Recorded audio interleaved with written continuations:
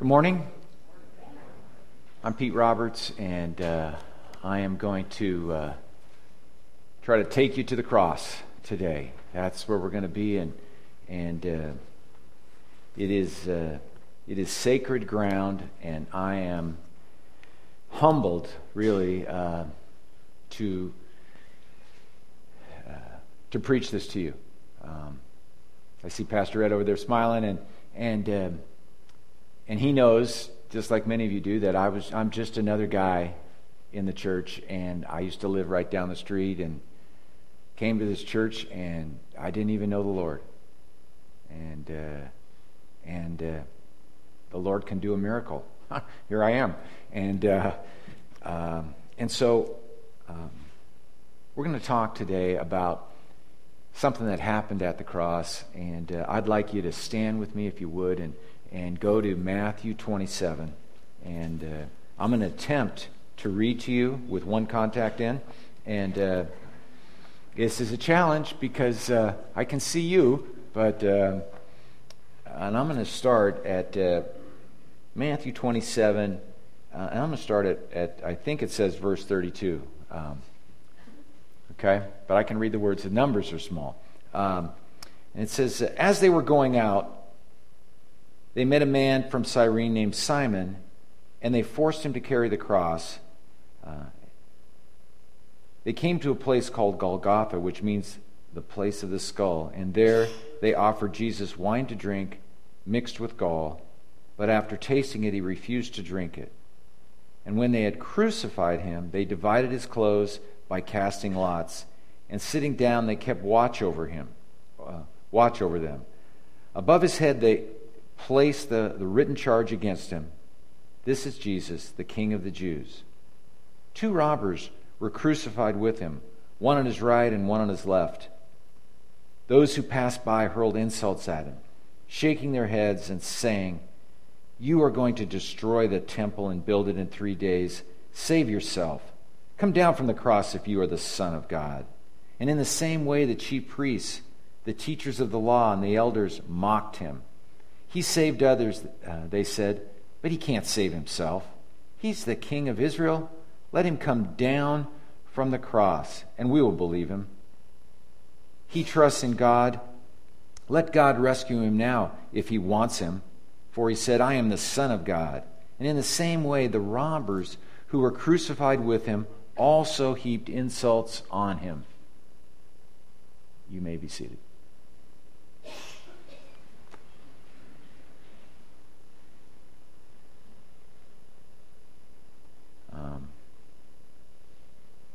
You know, what we have here in this passage is not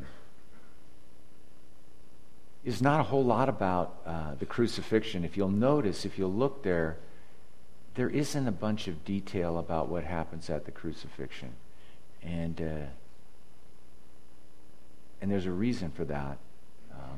That these people, at this time, they knew. You know, when Matthew wrote this and when the Gospels are written, they didn't have to go into detail about what happened in crucifixion. They were well aware. Thousands and thousands and thousands of people were crucified. And it started the 3rd century before Christ by the Persians, and they crucified people. And the Romans perfected it, and they would put them on display all around the city in the highest place so people could see what would happen if you broke the law. And so there wasn't a reason to go into the fact that Jesus had nails 5 to 7 inches long put through his wrists and one nail through both feet, and that he would have to push up with his legs to inhale, because really death by crucifixion was suffocation. If you couldn't push up on the post to get a breath, then you died. And oh, by the way, as you're pushing up, because you were scourged before, they had torn your back up so badly that moving up and down on the cross was slightly painful. remember that the two thieves that were crucified with him, they didn't get extra special treatment. They got the same punishment as Jesus. They were in the same physical pain. And so, to set the stage there, in our culture, we need to get a little bit of a grip on what really happened there, and how gruesome it was. And it was they get the word excruciating from the crucifixion. It's pain beyond belief. And but what Matthew and Luke in particular go into detail on, and this is what I'm going to deal with, is the attitude of the people. But in particular, one group of the many groups that were there. There were four groups there at the cross. They were surrounding Jesus, but you had the chief priests, right, and the teachers and the Jewish leaders. That was one group. And they were really inciting the crowd. They were orchestrating this whole thing. With Pilate and the whole thing, Pilate could not find anything to convict him of. And so they finally convicted him of being a king. And they put that on the top of the cross. This is the King of the Jews. And it was a joke. See, and what we don't get is in our culture, and those of us who are believers, we come to the cross and we realize it is sacred ground. But this crime that was committed was done with mocking and sarcasm, and it was a joke. This Jesus, he's a king. He's a king and he has no army. They just laughed. And he's a king and he has no territory. He's a king and he's never conquered anybody. And he's a king and he's never saved anybody. And they laughed at him. And as you'll see as we go through this, that not only were the Jewish leaders orchestrating this, but there was another group, the Roman soldiers, and they were in on the joke, and they thought it was foolishness that this man is being tried as a king and for insurrection of what? And they put a robe on him and a crown of thorns, and they put a scepter made of reeds in his hands, and they beat him with it. But they went along with the joke. And the people joined in. The third group. And I'm sure that this was the same group of people that were welcoming Jesus into town the week before on Palm Sunday. Isn't it? I mean, how fickle are the people? And then there was the last group, the group I'm going to deal with, which is the two thieves. It was a small group. And these were, you notice that, I've titled this sermon, The Prodigal Thief. Well, in Luke 15, the prodigal son, which is, it's been said that it's the greatest short story ever told. Jesus, in telling that story, really develops the character of the younger brother. Go back and look at it, how much he has to say about the younger brother, because he's establishing, in his audiences, the Jewish leaders, he's establishing that this younger son was a wicked young man. It comes through loud and clear, but he has to develop that character. There's no need to develop the character of these two thieves on the cross. They are wicked. And the people who are reading this, they know that. We don't have to go into a bunch of detail about what they did. And we find out later that one of the thieves confesses that.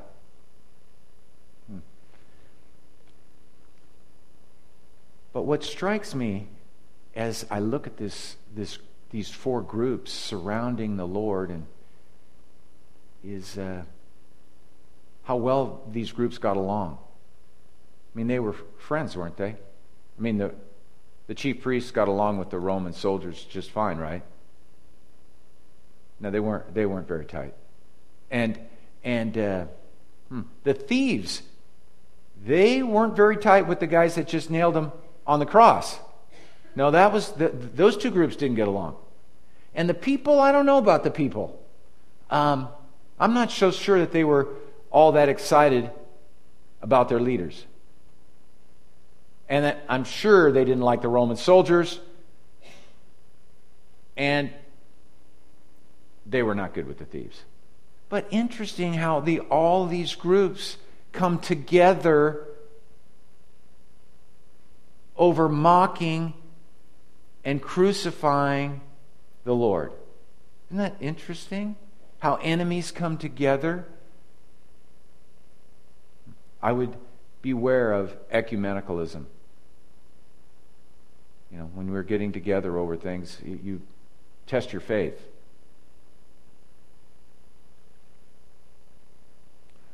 But what it does talk about here in this passage, it talks about the attitude of the people.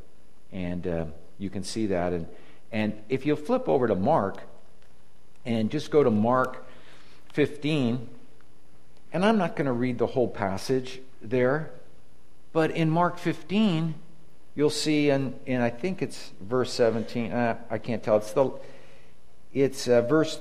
maybe it's verse 32, but it says, and those crucified with him also heaped insults on him.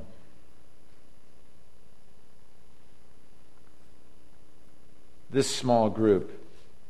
And now, go with me to Luke, the historian, and Luke gives us a little more detail about what's going on. And he breaks it down a little bit. And if you'd go with me to Luke 23, verse 32. And this is where our story will begin with the two thieves. And I'll read it for you. It says, and two other men, both criminals, were also led out to be executed. And when they came to the place called the Skull, there they crucified him. You notice that's as much detail as we get on the crucifixion. And there they crucified him. And end of story. Along with the criminals, they got the same punishment. One on his right and one on his left. And Jesus said, Father, forgive them, for they do not know what they are doing. And they divided up his clothes by casting lots. Now, if you'd like some more detail on what happens at the cross, you need to go back 1,000 years. I know that sounds kind of strange. If I'm a new believer and somebody tells me that, I'm thinking, oh my gosh, they're confusing me again. Now, does Moses come before Abraham? Right? I'm just saying that's what happened to me. When I first came to this church, I didn't know the Old Testament from the New Testament. But I'm telling you, you need to go back 1,000 years to Psalm 22 to find out what happened at the cross. And maybe tonight in your small group or whatever, you'll look at Psalm 22. The people stood watching. The next group, the people stood watching. And the rulers even sneered at him. And they said, he saved others, let him save himself, if he is the Christ of God, the chosen one. And the soldiers also came up and mocked him and offered him wine vinegar and said, if you are the king of the Jews, save yourself. And there was written a notice above him which read, this is the king of the Jews. Verse 39. And one of the criminals who were hung there hurled insults at him.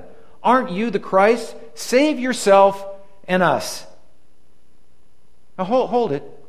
The other two Gospels said both of the criminals.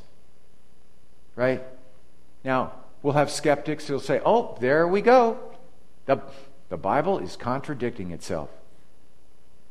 See, I told you. Is it possible? Isn't it true that both happened? And that's what makes this story so amazing, that both happened. That just a moment before, both had been hurling insults on the Lord. But then one became silent. What happened? And the one criminal keeps going on. But one became silent. And I propose to you that what happened is that Jesus, while he is in agony on the cross, now he is suffering physical agony, he doesn't do a lot of speaking on the cross. And in addition to the physical agony, you would think that if there really was a God, and with the mockers and the people railing against the Lord, that the Father would rain down judgment now. I am amazed that judgment doesn't come down. But surprise, it does come down. The judgment comes down on his Son whom he loves, but not on the blasphemers. And the Lord is suffering that judgment as well. But in the midst of this, and they accuse the Lord of having no army, and they mock him. And as we look at this, we can see, if you look closely, you can see the power of the Lord, because by not saving himself, he saved others. Isn't that an irony? And within the enemy camp, he is surrounded. He's hung on a cross. He's stripped of everything. And he chooses to save one right out in the middle of the enemy camp. He displays his power. Is that incredible? And the light goes on for this guy. And a moment before, he was blaspheming the Lord, and now, if we go down to verse 40, he says, but the other criminal rebuked him. Don't you fear God, he said, since you are under the same sentence? So from the other side of Jesus comes this rebuke, and the word in the Greek, from what I understand, this is a harsh word. He gets right in this guy's face, if he could. And he rebukes him, and you notice this, because we're gonna go through this, and you're gonna think, is it really possible to be saved to lead a wicked, terrible life, and then at the end come to the Lord? Is this real? Is this a real confession? Is this true? I want to challenge you. Is this true repentance? Let's test and see. I believe it is. And he says in verse 40, do you not fear God? Notice that when you come to your senses like the prodigal son, and you recall the prodigal son, he was fighting for food with the pigs, and it says, and he came to his senses. Now, how come within all these people that were there, we have the four groups, and the priests and the Pharisees are inciting the crowd, and nobody has clarity. Nobody has clarity, but one man, in a moment, gets crystal clear clarity of what's happening. Now, you would think it's possible his mind was a little foggy. He was, we know our bodies have the benefit of going into shock when something happens. But this guy's mind was crystal clear, and he saw the light. And the first thing that happens when you see the light is that you have a fear of God. All of a sudden, God is a threat to you. And it's funny, I read through my Bible, and I come across these passages about the fear of the Lord is the beginning of wisdom. The fear of the Lord is the beginning of knowledge. Have you read some of those passages? Psalm 1:7. Or check that, Proverbs 1:7. Proverbs 9:10, I believe. Now, it's a good thing you bring your Bible when I'm preaching. I tell the kids that I want to do that because I may make something up. So check it out. You should be bringing your Bible. Okay, but it talks about the fear of the Lord. And I'm thinking to myself, hold it, I'm a child of God. Well, why would I have a fear of the Lord? But as I study this passage, I realize I do have a fear. I have a significant fear of the Lord. I love the Lord. And some of you may think back to your parents and your father, right? You may love your father, but you have a fear that he could bring judgment. So both could go together, isn't it true? And the Bible says, you can check me out on this, I don't think I'm making this one up. It says, don't fear men who could kill you, who could destroy the body, right? But fear the one who could send you to hell. Is that in there? Just nod. I'm looking at an elder. Just nod. See, I think you're right. I think you're good on that one. It's dangerous when I get off my notes.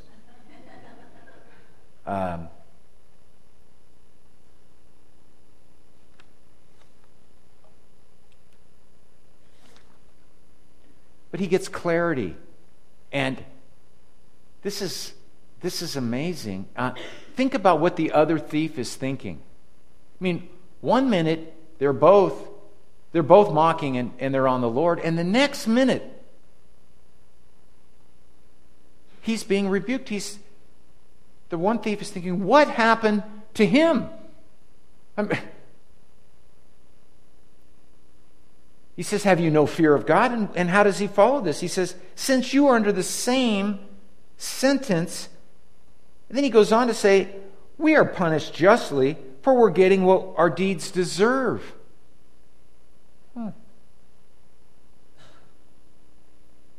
You ever notice that when somebody comes to the Lord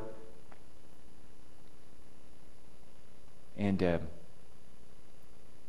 they all of a sudden they go back and they just don't fit in with their old group because they've changed. And he says, but we're punished justly. Now here's the second thing. If you want to list some things that happen when a true conversion happens, one is that you have an immediate fear of the Lord and you have a fear of punishment. And this thief is thinking to himself, I'm sure, if this is what men do, if I'm hanging on this cross, suffering like I am, if this is what men do for breaking the law, what must the Lord do when I come to judgment? Oh my gosh. It will be worse. And then the second thing that happens here is that he has a proper assessment of himself. He says, I'm getting exactly what I deserve. He didn't say, well, I had a terrible childhood. I had really bad influences in my life, and I needed counseling. I couldn't get it. No, he owns up. I'm getting exactly what I deserve. So a proper assessment of where he's at. And in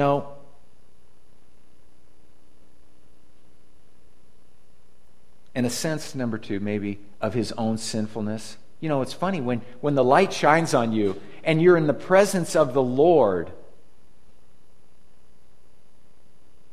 you realize that you are bankrupt. Am I right? I mean, it's a hopeless feeling in the presence of the Lord. And if we're going to make a comparison, if I'm just going to spend one moment on the other thief, I want you to recognize that the Lord never says one word to that guy. And let's think about him for a second and compare him to this thief who has been changed. And the unrepentant thief has no fear of God. See if you fall into this camp. If you do, maybe today is the day. But if, it's said that there's two types of people, sinners and forgiven sinners, right? J. Vernon McGee says there are saints and ain'ts. Okay? But this man has no fear of God. He has no fear of judgment. He has no remorse over his sins. And his only concern is for his present situation. He's just looking for somebody to drive the getaway car. He says, if you are the Christ, save yourself, and us. I'm in a little pain here. I could use some assistance.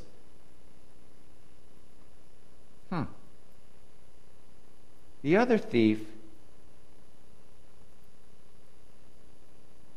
it's interesting. The fear of the Lord is the beginning of knowledge. One of the things that came to him immediately was, hey, I'm not getting off this cross. How many people survive crucifixion? None. He moved on. This guy moved on. He's concerned about eternal judgment. And the next thing,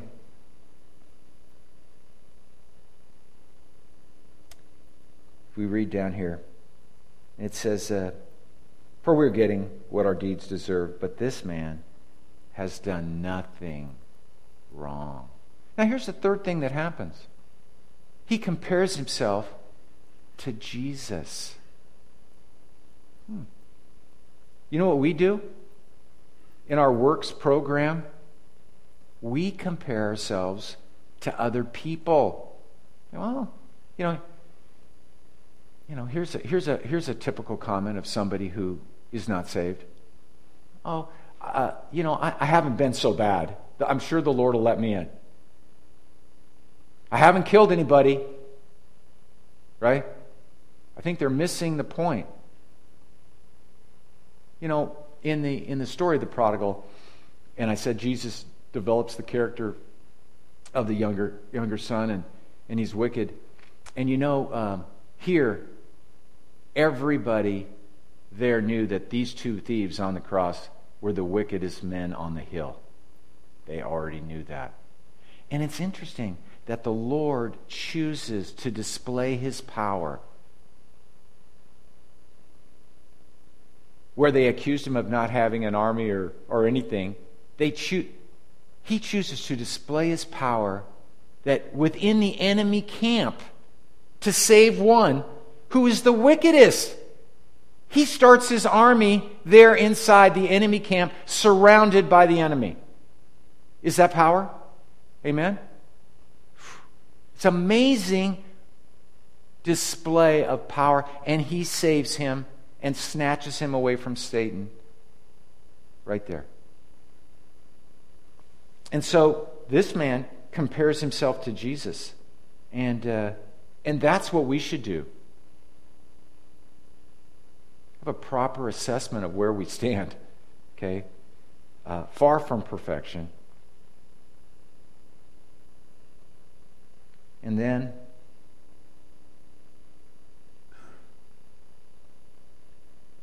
in verse 42, he says, Jesus, Yeshua. He says, remember me when you come into your kingdom.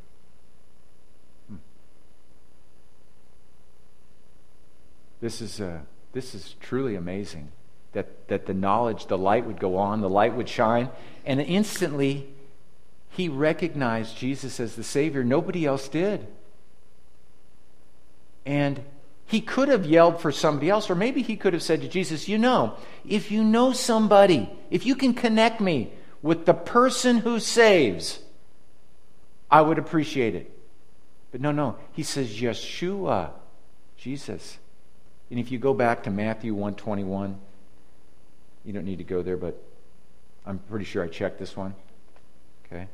It said, and she will give birth to a son, and you will call his name, you will give him the name of Jesus, because he will save his people from their sins.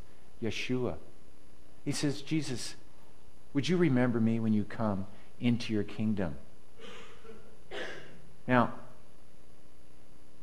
I'm not sure what this thief knew about Jesus. I know this, Jesus was the most popular, the most well-known character that was happening in Jerusalem at the time. Everybody knew. Okay? And they probably knew that he had the power to raise the dead because he had done it with Lazarus. He knew that. But did he know that this is a saving God, a God that saves, a God that is merciful? And I propose that he did know, because when he was laying on the ground, getting his wrists nailed to the cross, he heard Jesus pray that prayer. And Jesus said, Father, forgive them, for they do not know what they're doing. And he is thinking to himself, if those men who are committing the worst crime ever committed against a man who did nothing, if they could be forgiven, maybe I could be forgiven. Maybe I could get into the kingdom. And he says, Jesus, remember me when you come into your kingdom. Do you think this guy I propose to you that he had an excellent idea of who the Lord was. Think about this. Nobody survived crucifixion. So Jesus must die like him. But he will raise from the dead. Pretty good Christology. He will come and have a kingdom. He is the king of the universe. He acknowledged that in that statement. There's so much here. He will have a kingdom. And he is the one who could save. Remember me. My gosh, the knowledge that came with the light. Believable, the fear of the Lord.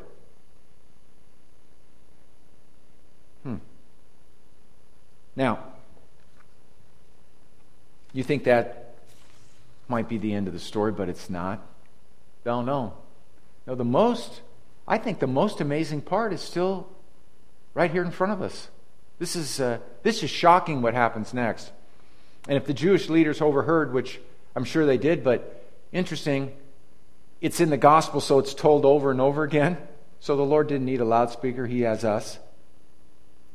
Does he have us? Are we really his speaker?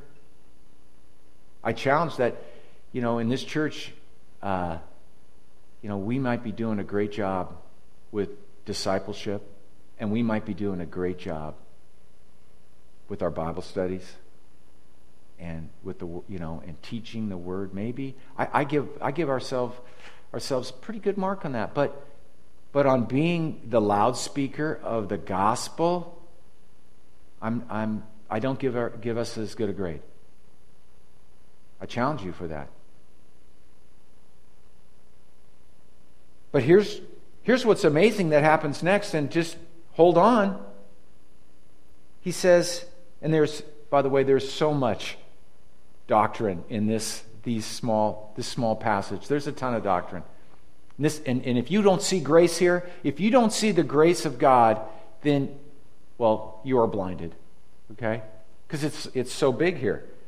And Jesus answered him in verse 43, I tell you the truth. Oh, why did he have to say, I tell you the truth? Well, he had to say, I tell you the truth, because this is, what he's going to say next is so hard to believe. So he wanted to get his attention. Now, think about this. This thief has just confessed.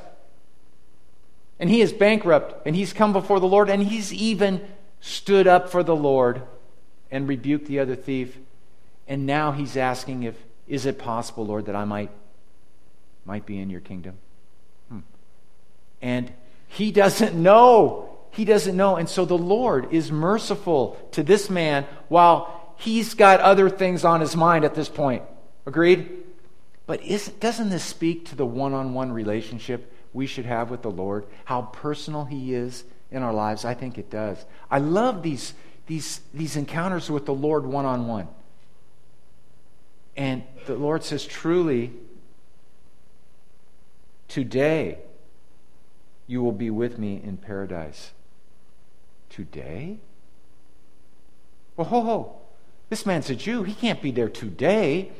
I mean, this is a works righteousness program. You must earn your way in. He hasn't gone to synagogue. He's probably robbed them. I don't think he put any money in.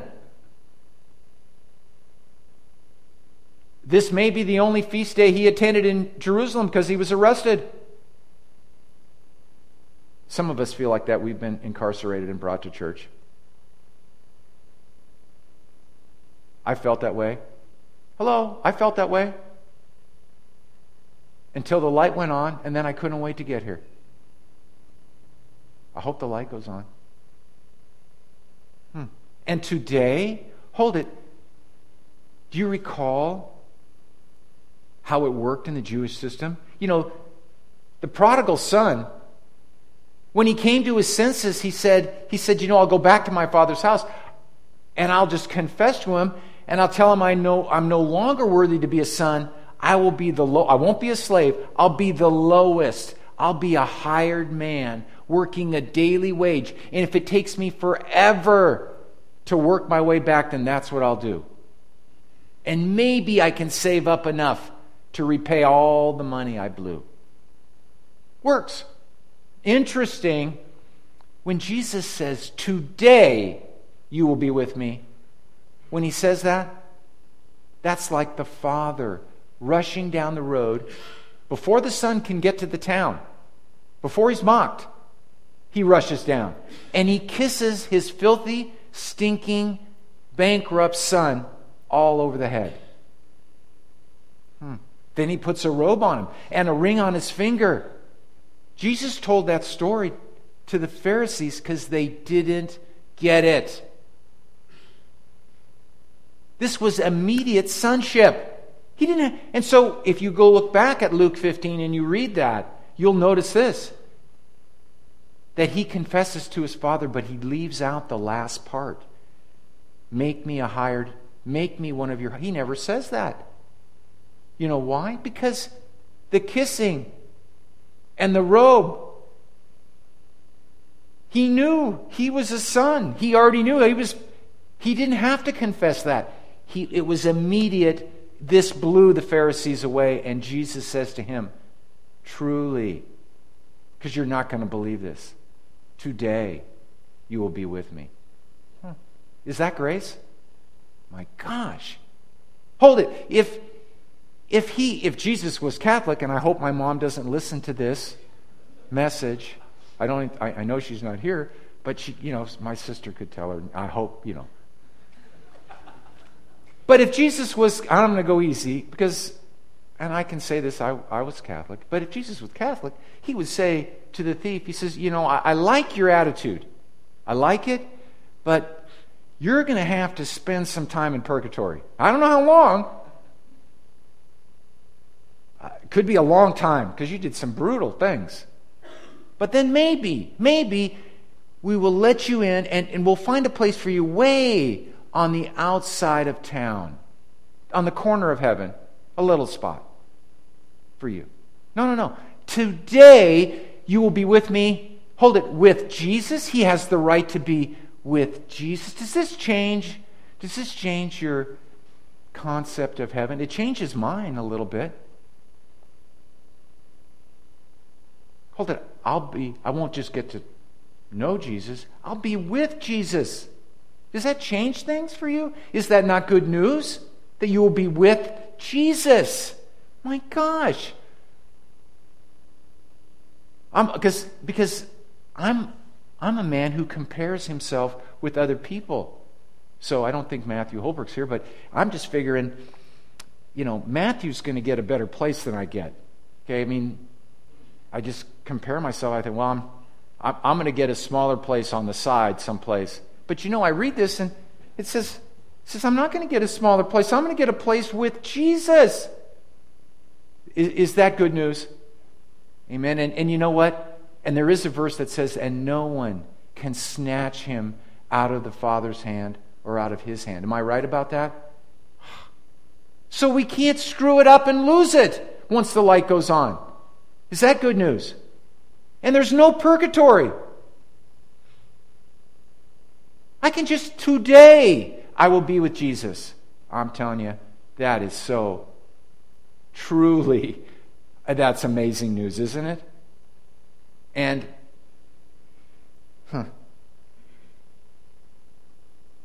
and if today is the day that the light went on, I don't know. But think about this. Who spoke the gospel to this thief? Nobody. If this isn't a calling of the Lord, okay, and I kind of revolted against this a little bit. I didn't quite get it. That the Lord, here's some doctrine that the Lord chooses. And when that first somebody told me that, I said, well, that's ridiculous. I mean, we have a part in this. No. The only thing that we can compare this to, the light, the miracle that happened to this thief, the only thing that's comparable is Paul on the road to Damascus. Paul, he had papers. He was on his way to capture and kill Christians. And the Lord called him. And it wasn't the Revelations verse, which has nothing to do with salvation. It wasn't, if I come to your door and knock and you open, I will come in and sup with you. Remember that verse? That's the way I thought salvation worked. Well, he's going to knock, and if I open the door, but if I don't, no. Paul was slammed to the ground, blinded. I think that got his attention. Now that's a violent saving, would you say? But isn't all saving that way? Isn't that the way we came? I always thought Paul's was really, the thief has a great testimony too. Too bad he didn't get to, tell anybody. But isn't that the way we all come to the Lord? The Lord calls us. All of a sudden we realize the light went on. My gosh, this Bible is all true. For some of it, it's not so violent as Paul. But maybe we're not on the, with papers to go kill Christians. But was he chosen or not? And so are we. So do this. Here's an exercise. Write in your Bible, like I did. Just start underlining every place you come to that says we are called, we are chosen, we are predestined before the beginning of time. You'll run out of ink. It's happened so many times. This is the Lord calling.